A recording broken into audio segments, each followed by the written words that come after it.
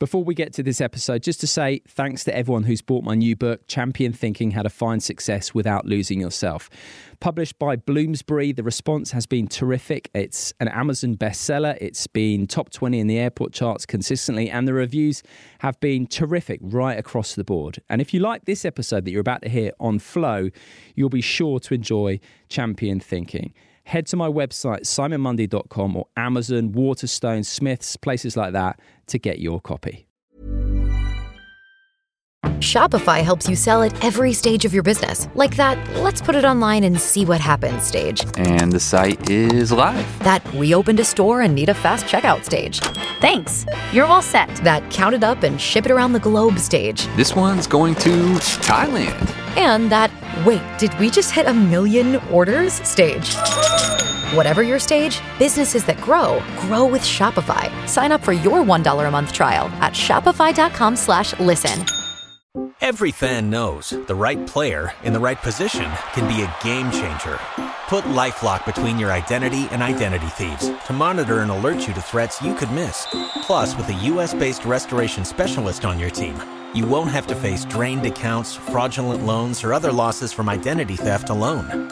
All backed by the LifeLock $1 Million Protection Package. Change the game on identity theft. Save up to 25% your first year at LifeLock.com/aware. You're genetically encoded with this mechanism. If you're not using it, you're not inhabiting or living in your human form with all its abilities. And so if we're not doing that, we're going to stay an anxious, depressed, dissociated species. It's that simple.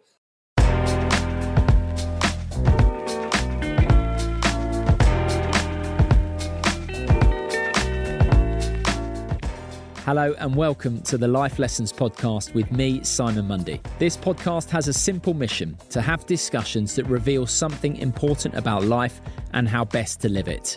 My guests range from the biggest sporting names on the planet through to neuroscientists, philosophers, psychologists, and world-renowned thinkers. We talk about things like how to skillfully relate to uncomfortable thoughts and feelings, the power of acceptance and psychological flexibility, how to get your circadian rhythms in sync to feel your best, right through to the nature of reality. These conversations and the bite-sized episodes have the power to change your life.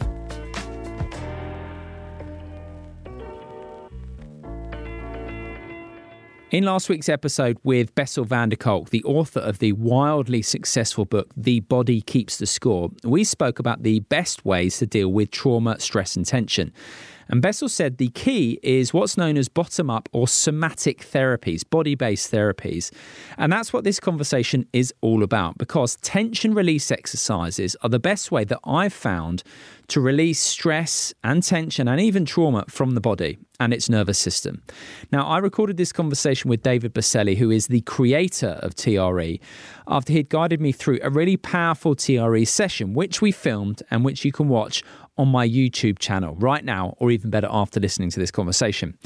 The link is in my bio, so really worth checking this video out. And it may even look quite alarming to you, but it definitely shows how powerful TRE can be.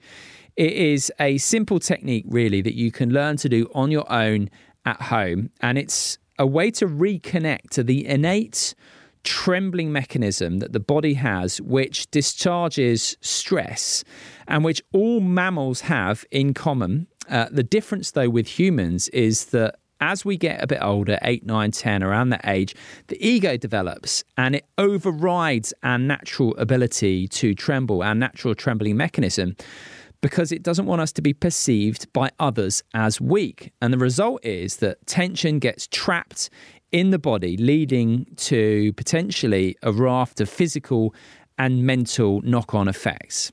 So this episode with David Berceli is all about what TRE is, how we created it, why it's important, why its essence is getting out of your own way, everything you really need to know about TRE. As I said, we recorded this after he had guided me through a TRE session, which we filmed, which you can go and watch on my YouTube channel. The link's in the bio.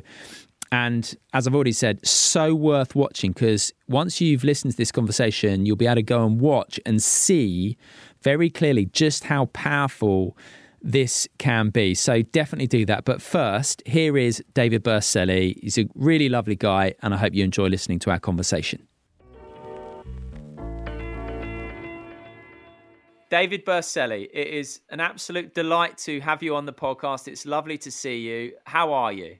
Thank you, Simon, for inviting me. I'm doing wonderful. Good to see you. You are an international expert in trauma intervention and conflict resolution, David. I know you've spent decades. You lived in countries all over the world providing trauma relief workshops and designing recovery programs for international organizations. You've lived in places like and worked in places like Israel, Palestine, Sudan, Yemen, Egypt, Lebanon.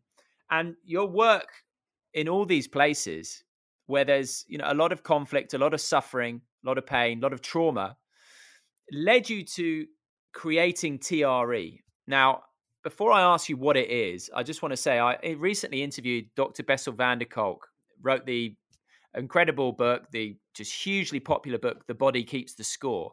And he talks about how widespread trauma is and how it's been linked to things like autoimmune disease. And as we know, stress is on the rise, burnout is on the rise. It's such a huge problem these days, all those things. And he talks in the book about 3 ways to treat trauma: medicinal, top down, bottom up. Medicinal being obviously things like antidepressants, which are hugely common, top down being talking therapies, and bottom up being somatic, body-based therapies. And I personally haven't come across anything that I think is as simple and as powerful an intervention in that somatic body-based category. So I've got to start by saying, how did you find TRE? Because it's inspired. It feels like it's come from a place of true inspiration. Well, it comes from a place of experience because before TRE, I was a clinical social worker, and that was my training was from top down. But then I went and I lived in these countries that were experiencing war or political violence.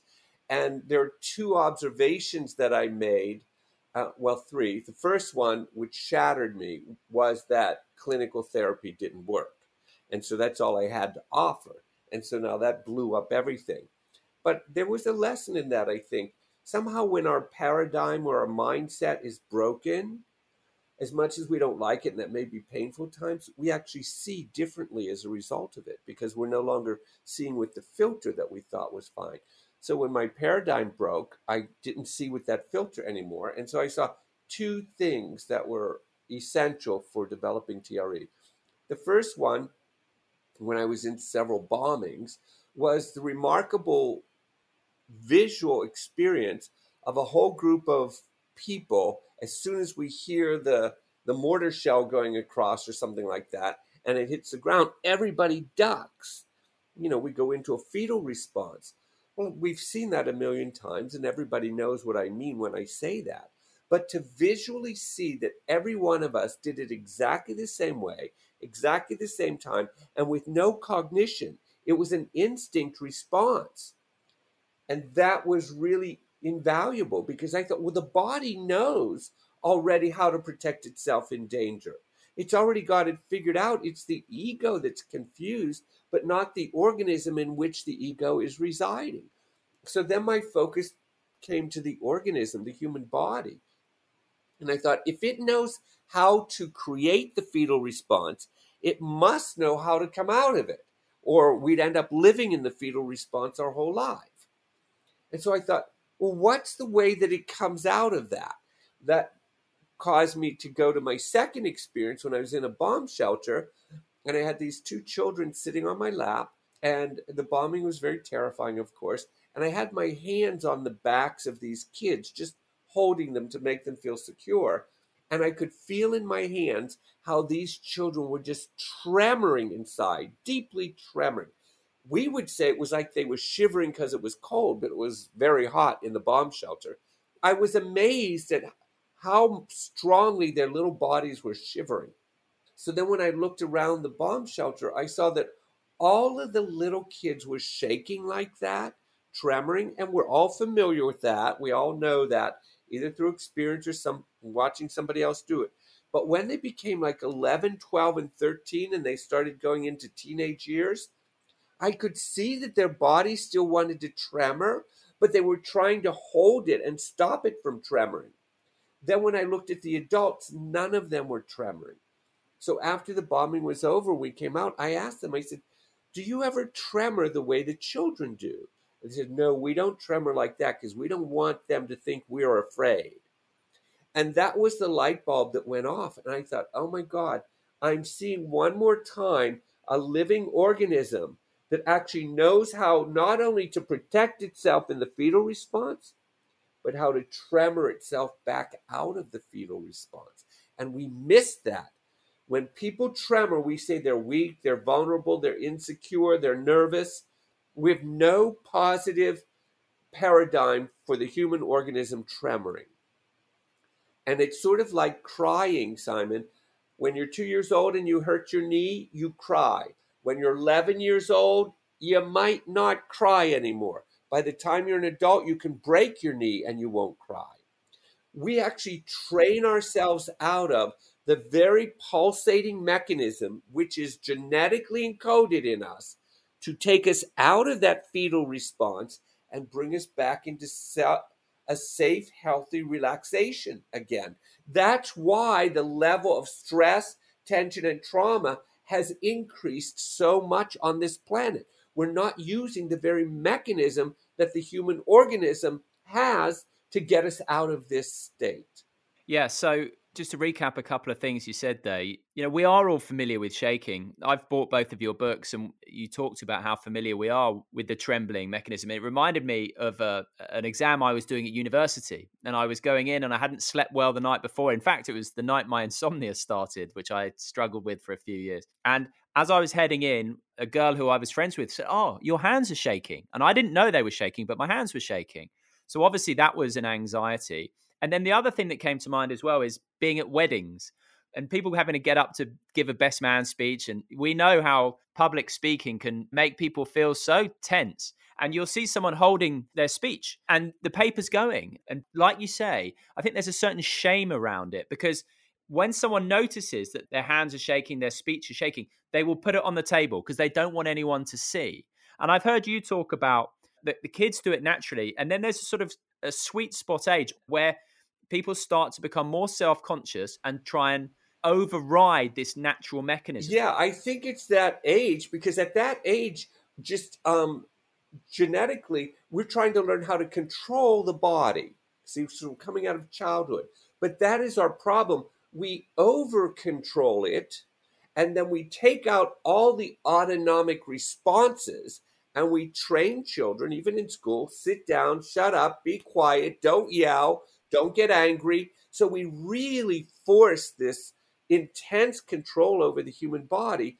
And what it did was it took out those components in the human organism that should not be controlled. We shouldn't control crying. We should be able to cry freely because crying is nothing but a raise in adrenaline and the body begins to discharge.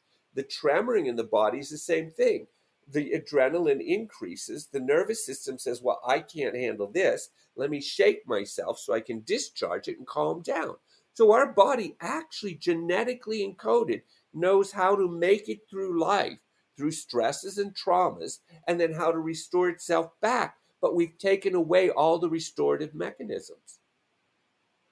I think that's particularly pronounced in, I don't want to speak for America, but certainly here in the UK. We are a very buttoned up people. And like you said, at school, you're told to sit still, sit up straight, pay attention. And I actually noticed as well, after having done a few sessions of TRE and really enjoyed that sort of feeling of fluidity in the body, I went to the gym and I noticed there's obviously this real phenomenon at the moment of people lifting weights to make themselves muscly. And it sort of occurred to me that people are even there. They're sort of hardening their shell even further, aren't they? That's exactly. Well, because we have the image that strong, which means hard, dense in many different ways, is how we treat the body. But that's why we have so many professionals who have trained themselves to control the structure of the human organism, and they burn it out by the age of 30. I work with a lot of military, same thing. I work with, Marines and Navy SEALs and Army Rangers and this tough crowd. And you have to basically beat on them to actually get inside the structure to let go of control. Now, they love it when it happens, but they can't believe it. And so even like CrossFit as an example, all these exercise people, I see how tight and controlled, that's a big problem. That's not just tightness, but learning how to control the body. Where's the pulsation at? And even Bessel van der Kolk would say, we've got to pulsate the human organism. It's got to be able to contract, and it's got to be able to release that contraction. That's life living in a human body. If it gets stuck in contraction or it gets stuck in just release, you're not living life. You mentioned crying before. And like you said, we so typically, and particularly men, really train ourselves out of that until perhaps it's too late. And, there are times now where I wish I could cry, but I kind of don't know how to get into that response, that automatic response. The defense mechanism is so deep. That is so true to men all over the world. I have men come to me and say, I want to cry, but I can't. That's saying something about the organism, not about their desire or their consciousness even. And so then my question is, we've got to figure out how to get that organism to pulsate, because crying is nothing but diaphragmatic pulsation. See, and it's just moving the rib cage and the intercostal muscles. You have a child at home. This is a trick I did with military all the time. How old is your child? She's 8. Oh, it's a little bit too old. That's right. We've got another one on the way, David, so it won't be long till we got another one. Okay, right. When you get the one on the way, usually around 2 years old, they're heavy enough that I always tell these soldiers, have your child sit on your chest. And then what you do is you breathe your air all the ways out and then all the ways back in again with that pressure on it.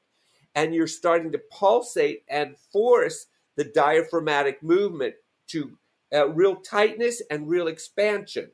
And then you do TRE and you'll be able to cry again and laugh. Okay, I can't wait. I'll let you know about that, David. I don't want to rush the first 2 years, but that's something to look forward to. And you talked about activating the tremors. And I think this is the amazing thing about TRE. So you do these sequences and then the body starts trembling all by itself. So whilst I wouldn't know right now how to start crying, even when I want to necessarily, there is now a mechanism to get the body trembling. When we first exchanged emails, you had a look on my website when I said about getting out of your own way. And getting out of your own way, that's the epitome of TRE, isn't it? Yeah, because remember, if we're going to do from bottom up, which you talked about earlier, that means we have to find the autonomic mechanism in the human body that we're genetically encoded with, and they are designed to keep us healthy, okay? And so the tremoring mechanism is one of them, but it's been lost in history, if you will. And so I'm just trying to say to everybody, wait, we have it in us. Let's activate it and see how it leads us and what benefit can we get out of it. And when you say it's lost in history, do you think that is because of sort of the rise of the egoic nature of man, how the ego has taken control right across the globe? It's such a broad phenomenon that we've lost this way to release stress and get back into regulation. Right. Many years, sort of prior to the Industrial Revolution even, what happened was that all health remedies and behaviors were from the earth. So our grandmothers or great-grandmothers, they used plants, and they didn't go to doctors in a sense. They just did what they knew was right, and each culture knew that. And they also had vibration and tremoring. They thought it was actually normal and healthy. There were some tribes in Africa that still believe that this is very healthy. But as we came more and more into our head, we came more and more out of our body, so that now our health, our ideas from health come from the head to the body, different than from the body to the head. So we did make a transition in the evolution of humanity out of the body into the head. And then we caused a great big split between the head and the body. And obviously, if we look to the animal kingdom, there are so many examples of this. So take the example of gazelles or any of these animals that are hunted by lions and other big cats. Their lives are on the line every day. And can you just talk to me a little bit about their own trauma response or the equivalent that animals have that sort of show that this is widespread, this is really common and keeps them in homeostasis? Yeah. There's a book, Why Zebras Don't Get Ulcers, written a long time ago. It talks about that specifically. It says two things. Animals in the wild do not get post-traumatic stress. Animals that are held in captivity do. And that's because they have no escape route. Now that's interesting because we can see a dog. You can see dogs, lots of videos of dogs tremoring because they were abused. They had no escape route. And so the tremoring is this desperate discharge of anxiety. But animals in the wild, and there are videos of this also on YouTube, you can watch a gazelle being chased by a tiger, as an example. It might even get caught. And when it gets caught, it goes into what's called a freeze, or it plays dead, basically. So it goes into this freeze or numbness. Our bodies can do exactly the same thing. But once, let's say the lion leaves and the gazelle is left there alone, it will automatically start to tremor because they don't have an ego to interrupt it or interfere with it. And so they organically start to tremor because it's just a neurophysiological reaction in their body. And they'll lay there tremoring, even if it's half an hour. And then when the tremor is done, they get up and they just run away like nothing happened. What's fascinating about that is we actually can do that. We're genetically encoded in exactly the same way. We just have an ego that interferes with it. But other than that, if you were in a car accident, as an example, and you weren't hurt, but you got out of the car to give the policeman your driver's license, as an example, you might find your hand shaking. Your body automatically starts that shaking mechanism. But what's the first thing we do? Oh my God, I'm so nervous. I need to go home and have a drink to calm myself down. Well, the tremor mechanism is calming you down, and having a drink interferes with it, and then the discharge is never complete, and that's what post-traumatic stress is. We never completed the discharge after the traumatic event, and yet this tremor mechanism is right here for us to be able to do that. When we see other people tremble or shake, let's say they're shaking with crying, I imagine a very typical response will be to go over and go, oh, they need to be cuddled, they need to be held. But actually, what you want to be doing is allowing people to really go through this discharge. Yeah. Well, what you want to do, you can still hold it, but you want to say, oh, this tremoring is wonderful. Keep doing it. Your body's reducing your stress. So you want to encourage the tremor mechanism. Most people hug them to try to stop it. See, and all you want to do is say, no, this is amazing. Your body's getting rid of the stress. I'm going to stay with you until it's done. And then all of a sudden they have this new consciousness that they tremor until it's finished because they were supported in doing that and understood. Because even when you're saying that, Simon, you're speaking to a part of their brain that knows that's right. They might not know it from their ego, but the physiology or the biology hears, oh, this person knows me as an organism. This happens very common, Simon, in birthing process. Many women tremor before, during, or after the birthing process, and it's still completely misunderstood by our medical system. They actually try to stop it, or a lot of women they have blankets put on them and told that they're cold, but they're not cold. They know it. Nobody even understands why they're tremoring, and yet this is such an organic response of a human birthing a child. Yeah.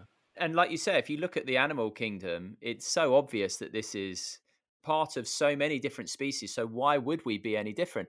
And then just returning to the fetal position then. So we get into this fetal position. And if we then don't do the opposite of that and release, what are the problems of being stuck in that fetal position? Because as well, I think of old people, that slightly crouched shuffle, people who are depressed or sad. Obviously, we sort of slump down, but also now as well with the amount of desk jobs. You know I've been doing a lot of writing in the last few years, and so I've become a lot more crouched. I've sort of trained my body to be in a bit more of a fetal position. Does that play merry havoc at all with the fight and flight system? I mean, what's going on there if we spend too much time in that fetal position, as it were? But that's exactly what it does. It keeps the body in a fetal response physiologically, okay? And so that's why when you're at your desk after a while, you found yourself starting to stretch back like this. Well, you desperately need to do it. You might think it's just stretching, but your body's trying to come out of a fetal response because it's too much. That's what will create gastrointestinal problems, back pains, neck pains, and shoulder pains, all because the structure is in the wrong position for a long period of time. It's got to be flexible, see? And so, yes, sitting at a desk is causing a high rise in either anxiety or depression. Depression is simply shutting off the system. Anxiety is the system is on, but it can't do anything. So it's just highly charged, but there's never an adequate discharge. So doing something like TRE then could have a profound impact on the rates of anxiety and rates of depression and stress. Yes, it does have a profound impact. Now, I don't have enough research to really get the medical field to embrace it yet. I'm still working on research, but there's no question. You ask people experientially, what did this do for you? Relaxation is the first thing. Gets rid of anxiety, helps them sleep at night, gets rid of back pain, neck pains, gastrointestinal problems. Exactly everything we're talking about, the human organism knows how to restore itself. Yeah. I am intrigued because obviously you witnessed people going into the fetal position in these terrifying scenarios where bombs are going off, and then being in the bomb shelter with the children and they're trembling, and then asking the adults. But where did the inspiration to actually put together the sequence? Because there's still quite it's a long way to go to actually create what you've created in terms of being able to activate the tremor response. But how did you bridge that gap? Well, then I came back to the States, and I have a friend who's a neurosurgeon, and he's very open and broad-minded. So I showed him TRE, and he was amazed by this. He helped me articulate that. And I said, all right, now this is what we need to do. We have to find a series of exercises that can access this tremor mechanism that people can do by themselves, not complicated. If they have physical limitations, they're still able to do it. And that it can be sort of self-directed as well. So simplicity and ease was what we were looking for. So I found like the most simple, easy ways to move the human organism to activate the tremor mechanism. Then I put those together in a book. Yes, and I have that book. So you talk about simplicity and ease because, obviously so many interventions are very pricey or medicinal or, there are all these different types of things. So you intentionally went and started with the view of, I want to make this as easy for anyone to do as possible. That was actually your mission from the get-go. Yeah, because see, I started this with the insight when I was living in countries at war. So when you have countries at war, you have millions of traumatized people. And I worked in natural disasters. So I needed something that could be replicated by tens of thousands of people, or an entire village that I was working with as an example in Sudan or Kenya or Uganda. So it could not work if it had to be directed by a clinical therapist, and you could only do it one-on-one. You have to work with large populations, and you have to make it easy and simple to be replicated by a mother who has an 8th grade degree education and 4 children. That woman needs to know how to help her, and she has to be able to help her children reduce their stress levels as well as her own. And just in terms of stress, can you just talk a little bit about the hormones involved? Adrenaline, cortisol, those kind of things. The problem of having too much adrenaline and cortisol, linked to the fetal position, and then what TRE does in relation to them. Yeah, you're right. You have adrenaline and cortisol are the 2 main ones. But once they elevate, then what they do is they disproportionately cause changes in the lymphatic system, as an example, or the endocrine system.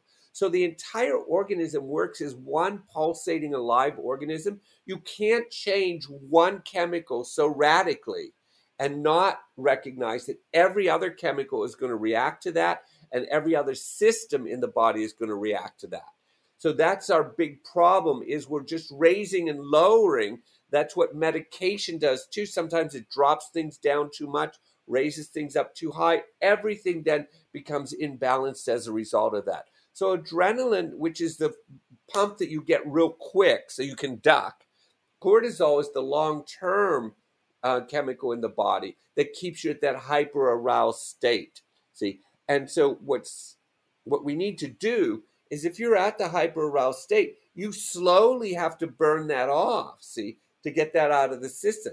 There's never just, oh, one time I'll do it, and then it'll be done. No, one time you do it, you might feel the results of the chemical reaction lowering, but you're going to have to keep doing it because what you've done is you've retrained your system to keep activating this high.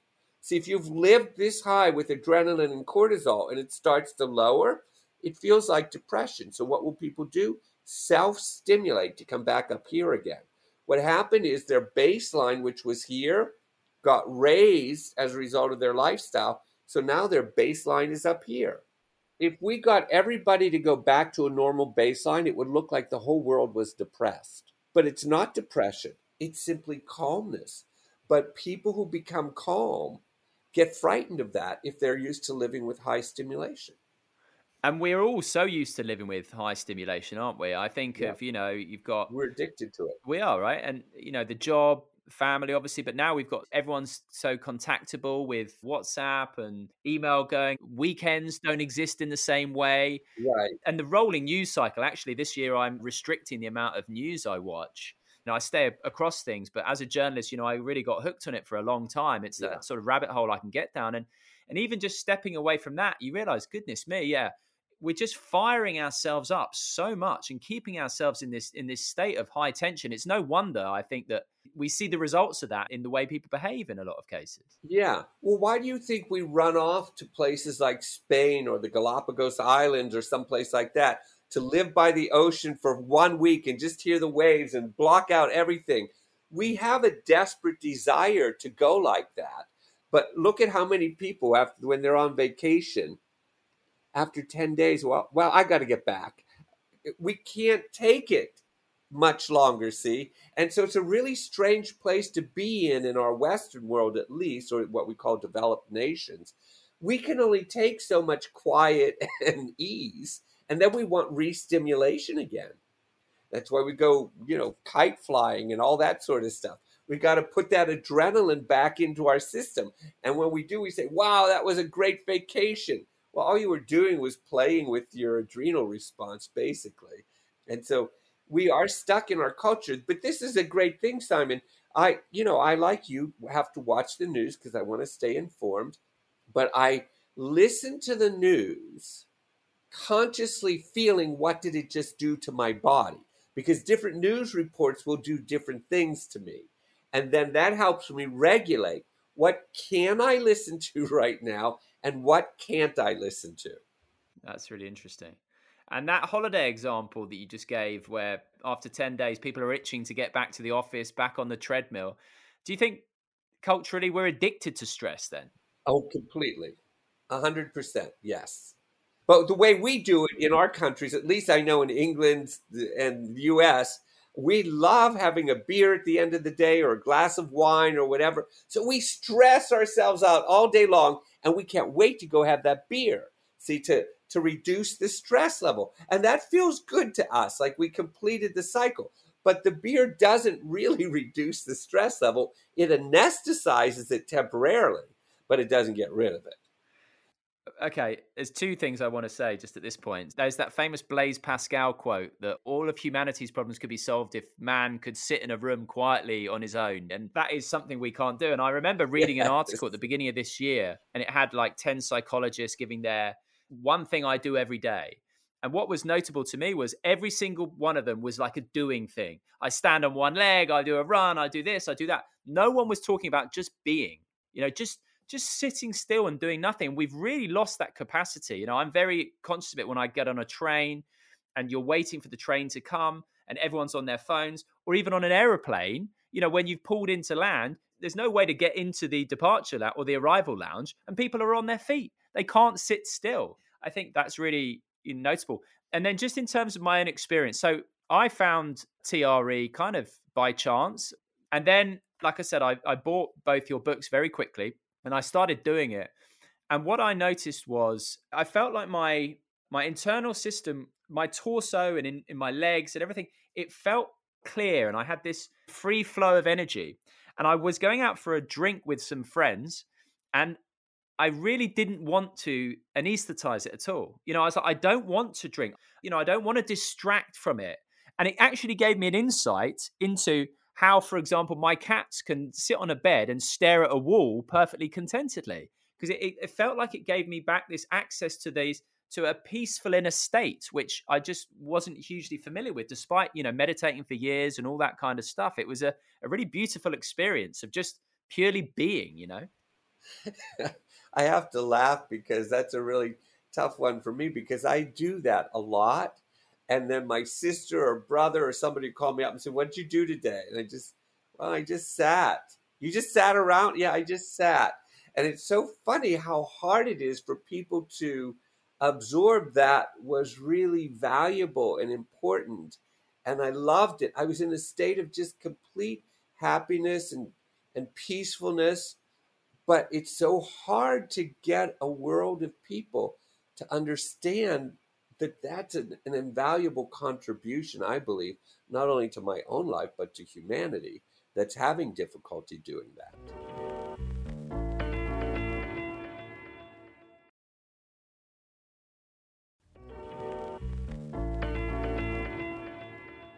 I was in a state of just complete happiness and peacefulness. But it's so hard to get a world of people to understand that that's an invaluable contribution, I believe, not only to my own life, but to humanity that's having difficulty doing that. Yeah, for sure. And when we recorded the video of the TRE session earlier, you know, I think you do emanate peace. And we're a bit out of balance between doing and being, aren't we? And what you're talking about there is the joy of being, where you don't need any stimulation. That's kind of the ultimate place to get to, where you don't need anything to feel perfectly peaceful and happy and nice.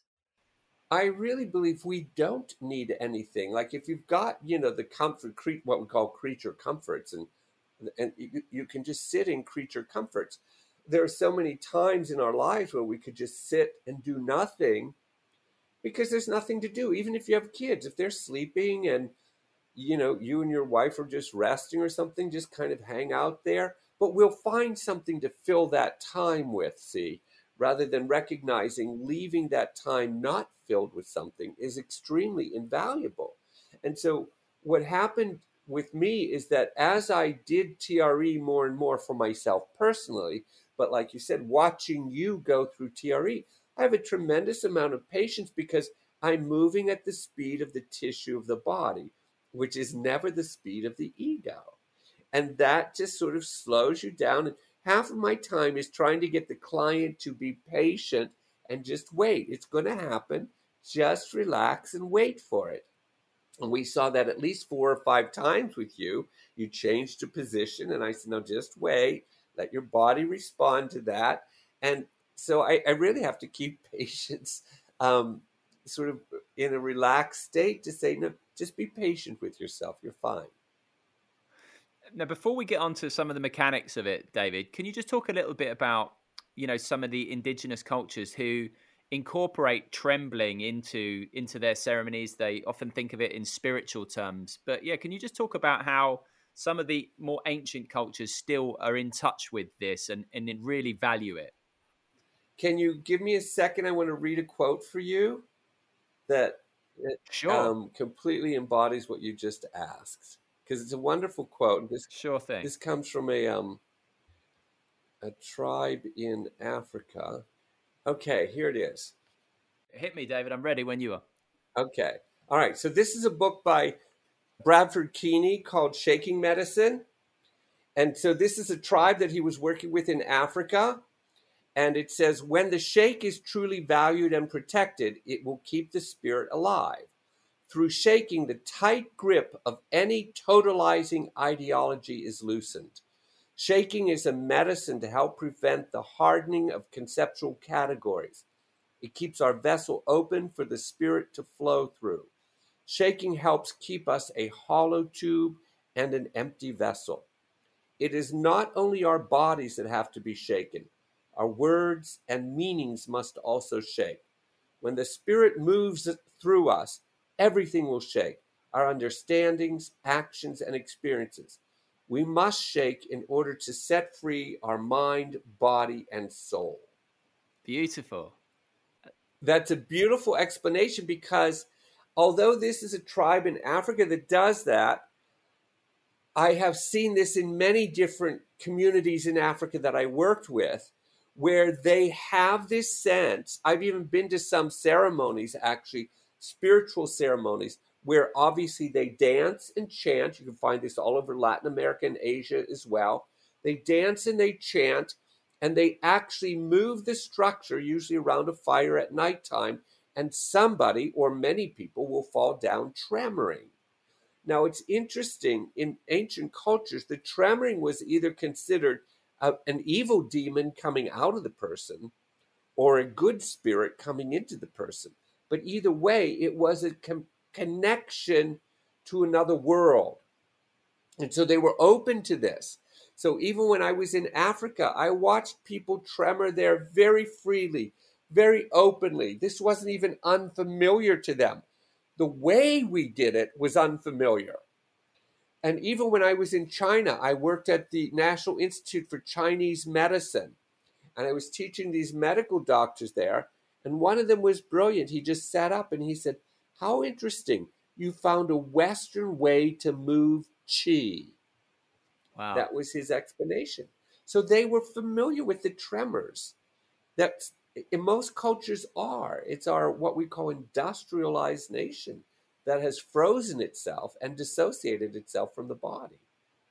Wow. There's one guy who I quite like, Eckhart Tolle, and he talks about the value of feeling the inner energy body, which is that chi. So actually, you're helping keep that moving and get us more in touch with it, stop being dissociated from that life force. Well, what I actually think this tremor mechanism is it's the dialogue in the human organism between energy and matter. See, we are energy. We already know that. Physics proves that. We are energy, and we're in a material form. And when you start to tremor, they start talking to each other. Energy and matter simply are in negotiation of how do we balance ourselves in this living organism. Wowzers. Can you just talk to me a bit about the psoas muscle, PSOAS? So this is around the hips, and psoas muscle, some people call it the fight or flight muscle. And also people talk about there's a powerful connection between emotions and your hips, for example, which obviously are very closely related to the psoas. So yeah, for people who are unfamiliar, can you just quickly explain that and what role it plays and the importance of getting it moving? Yeah, the psoas muscle actually connects at the top of the leg. So the femur bone is the bone that goes in the top of the leg into the hips. So the psoas muscle actually connects at the top of the leg. It goes through the pelvis and connects on all five lumbar vertebrae. And that is the muscle that squeezes us forward into the fetal response. See, and so that muscle, when it's contracted in prolonged contraction, like you're talking about sitting at your desk a lot, you will feel lower back pain. But the pain is actually coming from the front of the spine, because that's where the psoas muscle is located. It's not in the back of the spine. That's where the pain shows up. But what's contracted is the psoas muscle, so it's pulling the vertebrae together. That's why when people get up, what do? They push their hips forward, they arch their back, they stretch out a little bit. They're trying to take that psoas muscle and stretch it back out again so it's relaxed. Right. So let's just quickly then talk about the sequence. We've recorded a little video about this. So in terms of the full sequence in your book, it starts with you sort of rocking on your ankles, and then you move up to your calves, and then you move up to your quads, and you sort of go into this bow before getting on your back. Once you've sort of tired everything out, you say to a 7 out of 10, and then you get on your back, put your feet together, let your legs fall apart, lift your bottom off the floor for a bit, and then gradually you can move your legs closer together. And then the trembling just starts all on its own. Those preliminary exercises, are they grounding, or is it just about fatiguing to be able to set up the tremor response? It's a little bit of both. I developed that sequence of exercises again from my lived experiences. I worked with what were called at the time the Lost Boys of Sudan, which were young men who had to run for days and months even to get away from the enemy so they wouldn't be captured, etc. So what I found out, which fascinated me, is their freeze response was in their legs, their ankles, and their feet. And so I thought, oh, I wonder if a lot of traumatized people, particularly those who live in war, have to dissociate and they have to pull all their energy up and they actually lose their connection with the ground.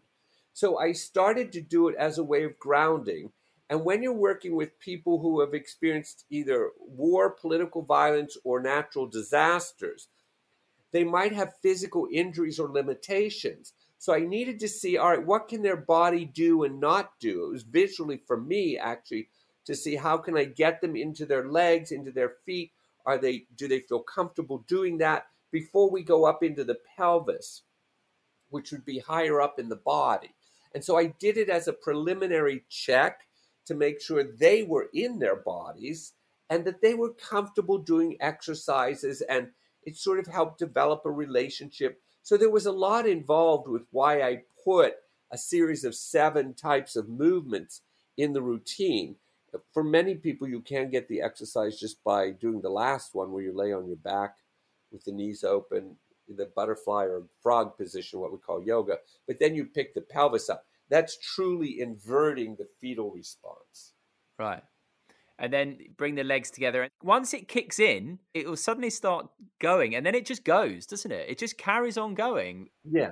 Well, that's the whole point. Today, when we did it, obviously we had a long session and you got me to do various things. And eventually my body sort of just calmed down and stopped of its own accord. But that's the first time. Every other time I've done it, I've set a timer for, say, 15, 20 minutes.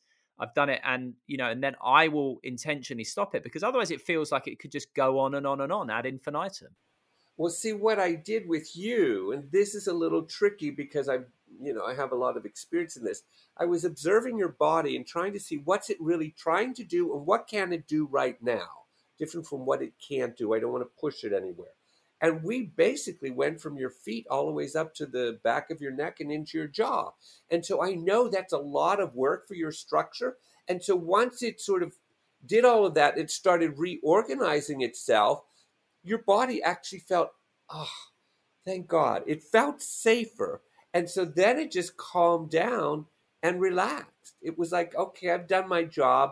Tomorrow will be another session in a different whole pattern. But today it completed itself. So I'm always looking for, when I'm working with somebody, to see, does the body bring itself to its own natural completion? And sometimes that could be after 5 minutes. Right. Sometimes it's up to an hour. Do you think there's any relationship, quick side point here, do you think there's any relationship with, people talk about like Kundalini energy going up the spine, and a lot of people talk about it in related to awakening, for example. Is there any similarities, any crossover? Well, you see, so these are all belief systems, the Kundalini system, Chi from other parts of Asia, spiritual awakening, all those sorts of things. So they're all belief systems, but they're all belief systems around energy and something happening to me, something happening within inside of me where I become awake or alive. Well, yes, this has to be part of it. How you would articulate that, some people would say that helped me awaken my Kundalini experience. Others will say it helped move Chi, and some will say it moved the Holy Spirit in me. Right. Doesn't matter. I think they're all saying the same thing about something took me over. Yeah. And it was not only pleasurable internally, but it somehow connected me to something bigger than myself. And I've heard you say a lovely quote, which is, the most resilient people know how to be in control for some of the time, but they also know the value of being out of control. And that's not something we normally associate with resilience. Yeah, and that's really sad, because if you think of muscles, or if you're going to play a sport, you learn how to control the body to play that sport well, which is good. You want to do that. But if you don't signal to that muscle group that, okay, the game's over, I'm going to go home now. If you don't signal that, it will go home as though the sport activity is still on. So it lives in that state, and that's how it burns itself out. Or that's why we have to drink a pint to stop it. See? But drinking the pint only anesthetizes it. And when it can feel again, it's right back in that state. So we need to signal the game's over, let go. And that's what the tremor mechanism does. Let yourself relax, all that activity and all that movement, let it all go so you can go home and sit down on the sofa and just enjoy playing with the kids. We lost that one major component to inform the body the game is over. How valuable then do you think it would be for something like this to become more widespread, more commonly known? I mean, to me, it seems like it would just be so valuable, particularly in a culture like ours, like as we said, that is all about control, all about sitting still, all about being at your desk, all about doing, doing, doing. For something like this to become par for the course, normal, accepted. Oh, there's some person trembling. Well done them, rather than, oh my God, that person's in trouble. What sort of difference do you think it could actually make? Well, it will make a huge difference if you think of it this way. You're genetically encoded with this mechanism. If you're not using it, you're not inhabiting or living in your human form with all its abilities. And so if we're not doing that, we're going to stay anxious, depressed, dissociated species. It's that simple. We must have it back because it's in us. It's this. I try to say, people, it's not a technique, it's not a gimmick, it's not a method. It's a genetically encoded mechanism. If we go down to that level, we would say every human person in the world needs to access it and then discover for themselves when it's valuable to use and not use. See, but it's absolutely 100% necessary if we're going to inhabit the human body fully. Now, as I said to you, when I discovered this, I'm a bit gung-ho. And so I went hell for leather. I mean, for someone who does, see one of your videos or see one of the videos that are doing the rounds on TikTok, for someone who does find it or read one of your books or whatever, what would be your guidance in terms of just getting started, a good amount to do and not perhaps overdo it to begin with? Well, here's the problem. I'm going to assume immediately everybody's already dysregulated. See? So that means they're mostly hyper and all that sort of stuff. So I tell them what you've got to do is you've got to start with a very small amount of time. Tremor for 15 minutes as an example, 15 or 20 minutes, because that sort of fits the general population, okay? And that's sort of safe. Then you just notice what it did to you and leave it alone for a day. And then do it the following day. And if you do that for about 2 weeks, either every other day or every third day, you should be developing stronger sensory receptor input into the brain that will help you learn your regulated amount of time. Because sometimes you could do it for an hour, and if it's getting something out of your hip, as an example, and you could say, wow, it's really working it and it's doing great, I don't want to stop. Well, you can stay there. Sometimes you'll do it for 5 minutes. You say, I'm exhausted. I don't know why. So I'm really trying to help people learn how to self-regulate rather than follow a recipe, because that's everything that's wrong. Even in yoga, people have this recipe. I must do it. I have to do this. I don't feel like doing it. I'm saying sometimes that's good. I understand that. But sometimes it's not good. Don't do it. See if you can feel the organism in which you are living as it tells you when it needs whatever it needs. Now, we've spoken about top-down therapy, so, traditional talking therapies, and I know that you do that as well. And there is value in that in terms of understanding your history, in terms of understanding patterns and that kind of thing. But I've heard you talk about, for example, working with soldiers, and in many cases, they really don't want to revisit their story. And so the whole point or a benefit of this is you don't have to revisit your story. This is going around the ego, around the storytelling, around that narrative telling part of us, and literally going straight into the nervous system. So we don't even necessarily need to know what's happened to let go. Yeah, many people don't know. So if you're living under stress or anxiety over like 5 years or something, there may not be some immediate event that caused the stress or anxiety. It could be over a prolonged period of time. So you have no idea, except that's how I was living. I love working with soldiers because they don't want to tell the story, and those stories are very painful. But here's what I discovered. If I can get their body to release the physiological component of the story, so you're talking about psychophysiology or neurology, if they can release the body component, if the story comes out, it doesn't have the high charge anymore. The high charge is in the structure, see? So you get rid of the charge, and then they tell you this reminiscent story as though it's something in the past, different from the high charge is still in the body, and I ask about the story, they're actually telling it as though it's the present moment. That's why they get hyper aroused telling the story. So I always tell soldiers, I don't want to know anything that happened to you, but I am going to watch your body. So if a soldier says, okay, great. So they lay and they start to tremor. They're not telling me any stories. We're having a good time just talking. And I'll say, your left hip is moving different than your right hip. Do you have any idea why? I'll say, your body's healing it right now. You don't have to tell me or anything like that. Sometimes they won't know. And then all of a sudden they'll say, oh my gosh, that was from the IED, the explosion. And I got blown up against the tank. And I remember hitting my left hip. But they're not telling it as a past story that has terror and trauma in it. They're telling it as a present moment story that's about the hip. And so they're telling me why their left hip is moving differently. And I'm saying, well, your body doesn't need that story any longer. It's apparently getting rid of it. And so it reframes that whole history into present moment where the body's healing itself. Remarkable. And I've heard you talk about the benefit of families doing it together.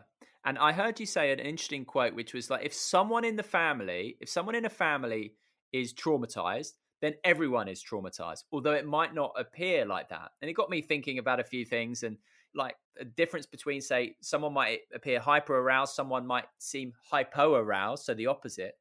But yeah, can you just talk a little bit to that phenomenon of, if someone's traumatized, everyone is traumatized to a degree. And then as well, how this can be embraced by whole families. Yeah, well, if you think of it, we've already got that concept and we accept it in terms of alcoholism. If somebody's an alcoholic in the family, the whole family's got suffering from some sort of alcoholism, not in the sense that they drink, but they've all learned the behavioral relationship pattern around the alcoholic. That's the dysfunctional person. Well, if daddy's stressed out and every time he comes back from work, the stress is higher and higher, you can be sure all the kids and mommy learned how to live in a way that doesn't evoke daddy's stress, okay? So everybody readjusts to every relationship in the family. So if you've got both parents who are highly stressed because of financial issues or health problems, whatever, the children are going to pick up on that. You can be sure of it. And so that means the whole family is developed a way to live around this situation. Well, that means the whole family needs to reduce the stress. Because what I find is that mommy or daddy may go to a therapist or they may send their child to a therapist, but they're not recognizing this is an organismic response of a family. So the whole family needs to de-stress together, because you can make that playful and fun rather than therapy. And so that's what the TRE experience is. I get mommy and daddy. First of all, I get the husband and the wife to do it, or the partners to do it, because I want them to know what it feels like. But then I'll do a session where I get one partner to tremor, and I teach the other partner how to make interventions. Then we reverse that so that both partners have had a chance to tremor and help each other. Well, you're establishing a relationship in a completely different way. You've never watched your partner tremor like that before. And now you're asking questions. Well, why? How did that happen in your body? What if the woman has given birth to children and one of the births was difficult?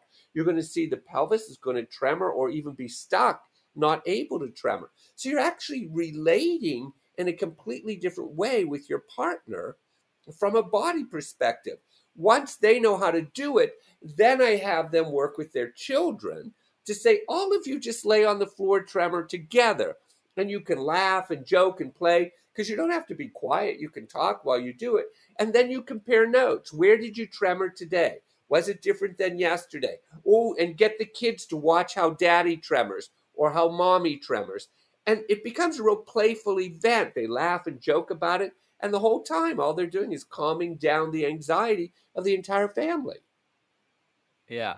And you said playful and fun, which got me thinking, what is the sort of reaction that people say or use to describe how it feels typically?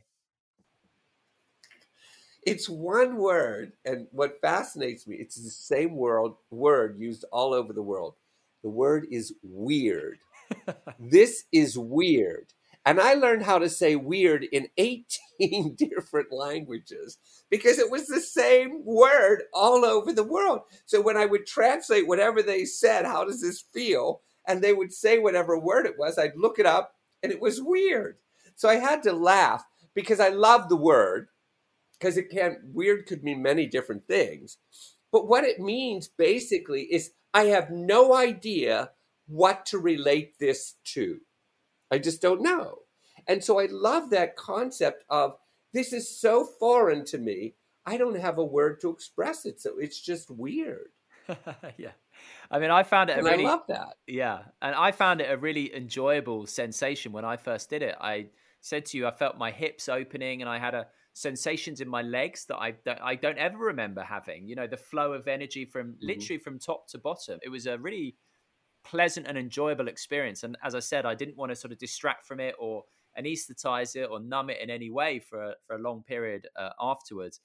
So I'm very conscious that this is something I would love people to know more about. So I'm grateful that it's spreading on things like TikTok and there are more YouTube videos out there. But just can you talk a little bit about where people can find your stuff and where they can learn more about it in terms of your work and the name of your books and that kind of thing? And actually, just before you do that, David, just answer me this.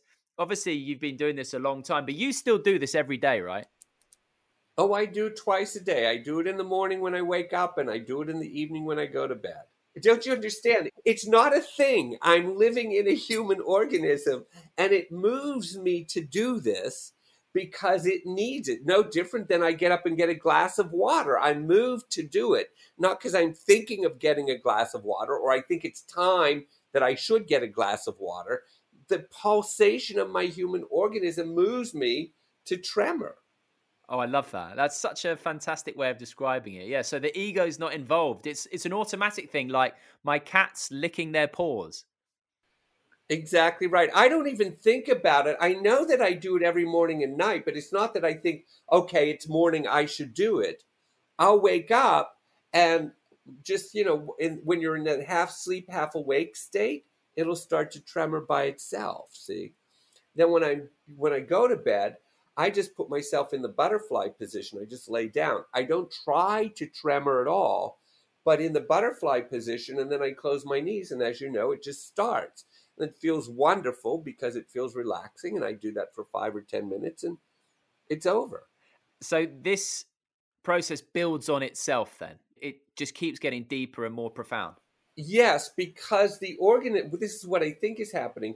The organism is activating more and more sensory receptors throughout the body, and they're now signaling pleasure in the human body, different from our frozen or numb or dissociated parts of the body. Like you said, you felt things in your hip that you haven't felt ever, or in your legs. Well, my question is, dear God, why not? And how long has your body been frozen or numb? And so all we did with the tremor mechanism is stimulate that organism. So it's now sending pleasure signals to the brain. And you're saying, wow, it feels great to live in this body. Well, that pleasure signaling gets stronger and stronger until you feel really alive, so that even you become very refined. The minute you start to deaden or intensify or tighten yourself, immediately the organism starts to tremor because it doesn't want to go in that direction. And so it does it automatically just because we're in a pulsating, alive amoeba. We're just nothing but a complex amoeba. That's all we are. And it's supposed to pulsate. With an ego that gets in the way, unfortunately. Yes, unfortunately. If anyone else still needs persuading, I think just thinking about it in terms of that joy of being, in terms of being able to just sit there and feel great, not feeling the need to distract yourself by reaching for your phone or numb yourself by reaching for a drink. Some people might think, I don't want that. But, my experience of those kind of states, it's a beautiful state to be, to not need anything to feel really happy and at peace and beautiful in the body. Yeah, and that's what it does. Once the body is satisfied, it just lets go, and it's quite happy in the present moment. The present moment to the body is just pure pleasure. It just lays there. Of course, unless you have, pain or illnesses or stuff like that.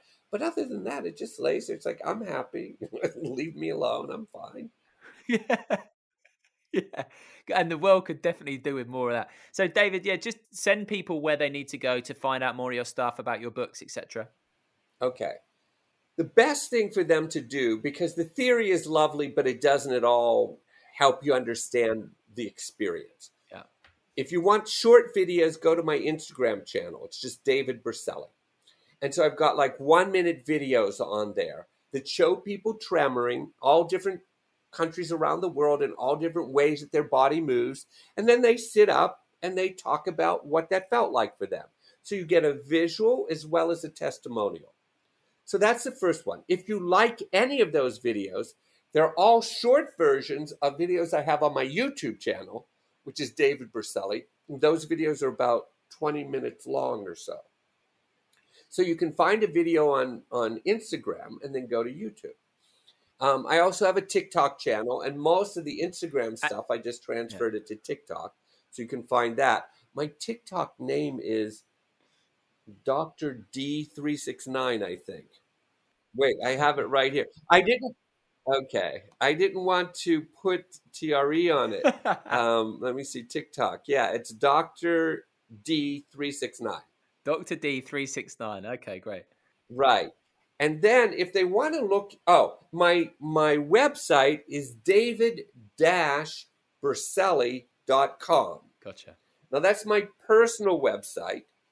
And then the website, if they wanted to learn how to be trained in this or find out where there are workshops being given around the world, they would go to traumaprevention.com.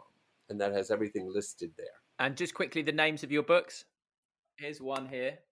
Trauma Releasing Exercises. So this is your first one. Yes. Now that was my first book, and I wrote that book. Remember, I told you I wanted to write to 8th grade education, simple and easily accessible. So every chapter in that book is 1 page, and most of them are stories with a little bit of theory. Because I'm not writing for the highly educated medical professionals or trauma therapists. I'm writing for the general population so they have access to this kind of information. Yeah. All right. So my second book, The Revolutionary Trauma Release Process. That was book 2. And then book 3 was Shake It Off Naturally. So those are the books.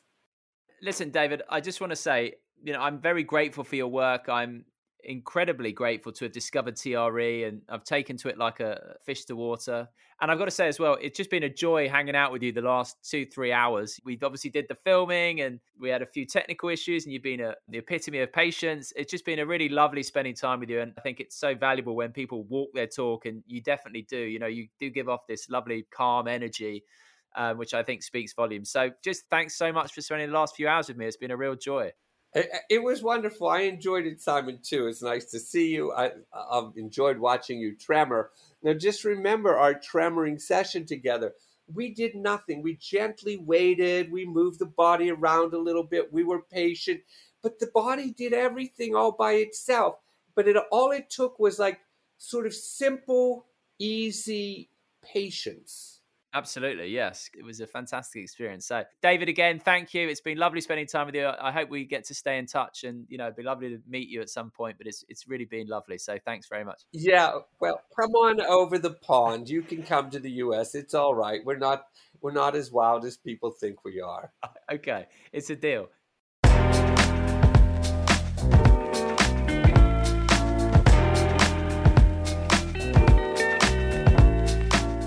Thank you for listening to this episode of the Life Lessons podcast with the TRE founder, David Berceli. As I said at the start, we recorded a video of David leading me through a really powerful TRE session. So Every fan knows the right player in the right position can be a game changer.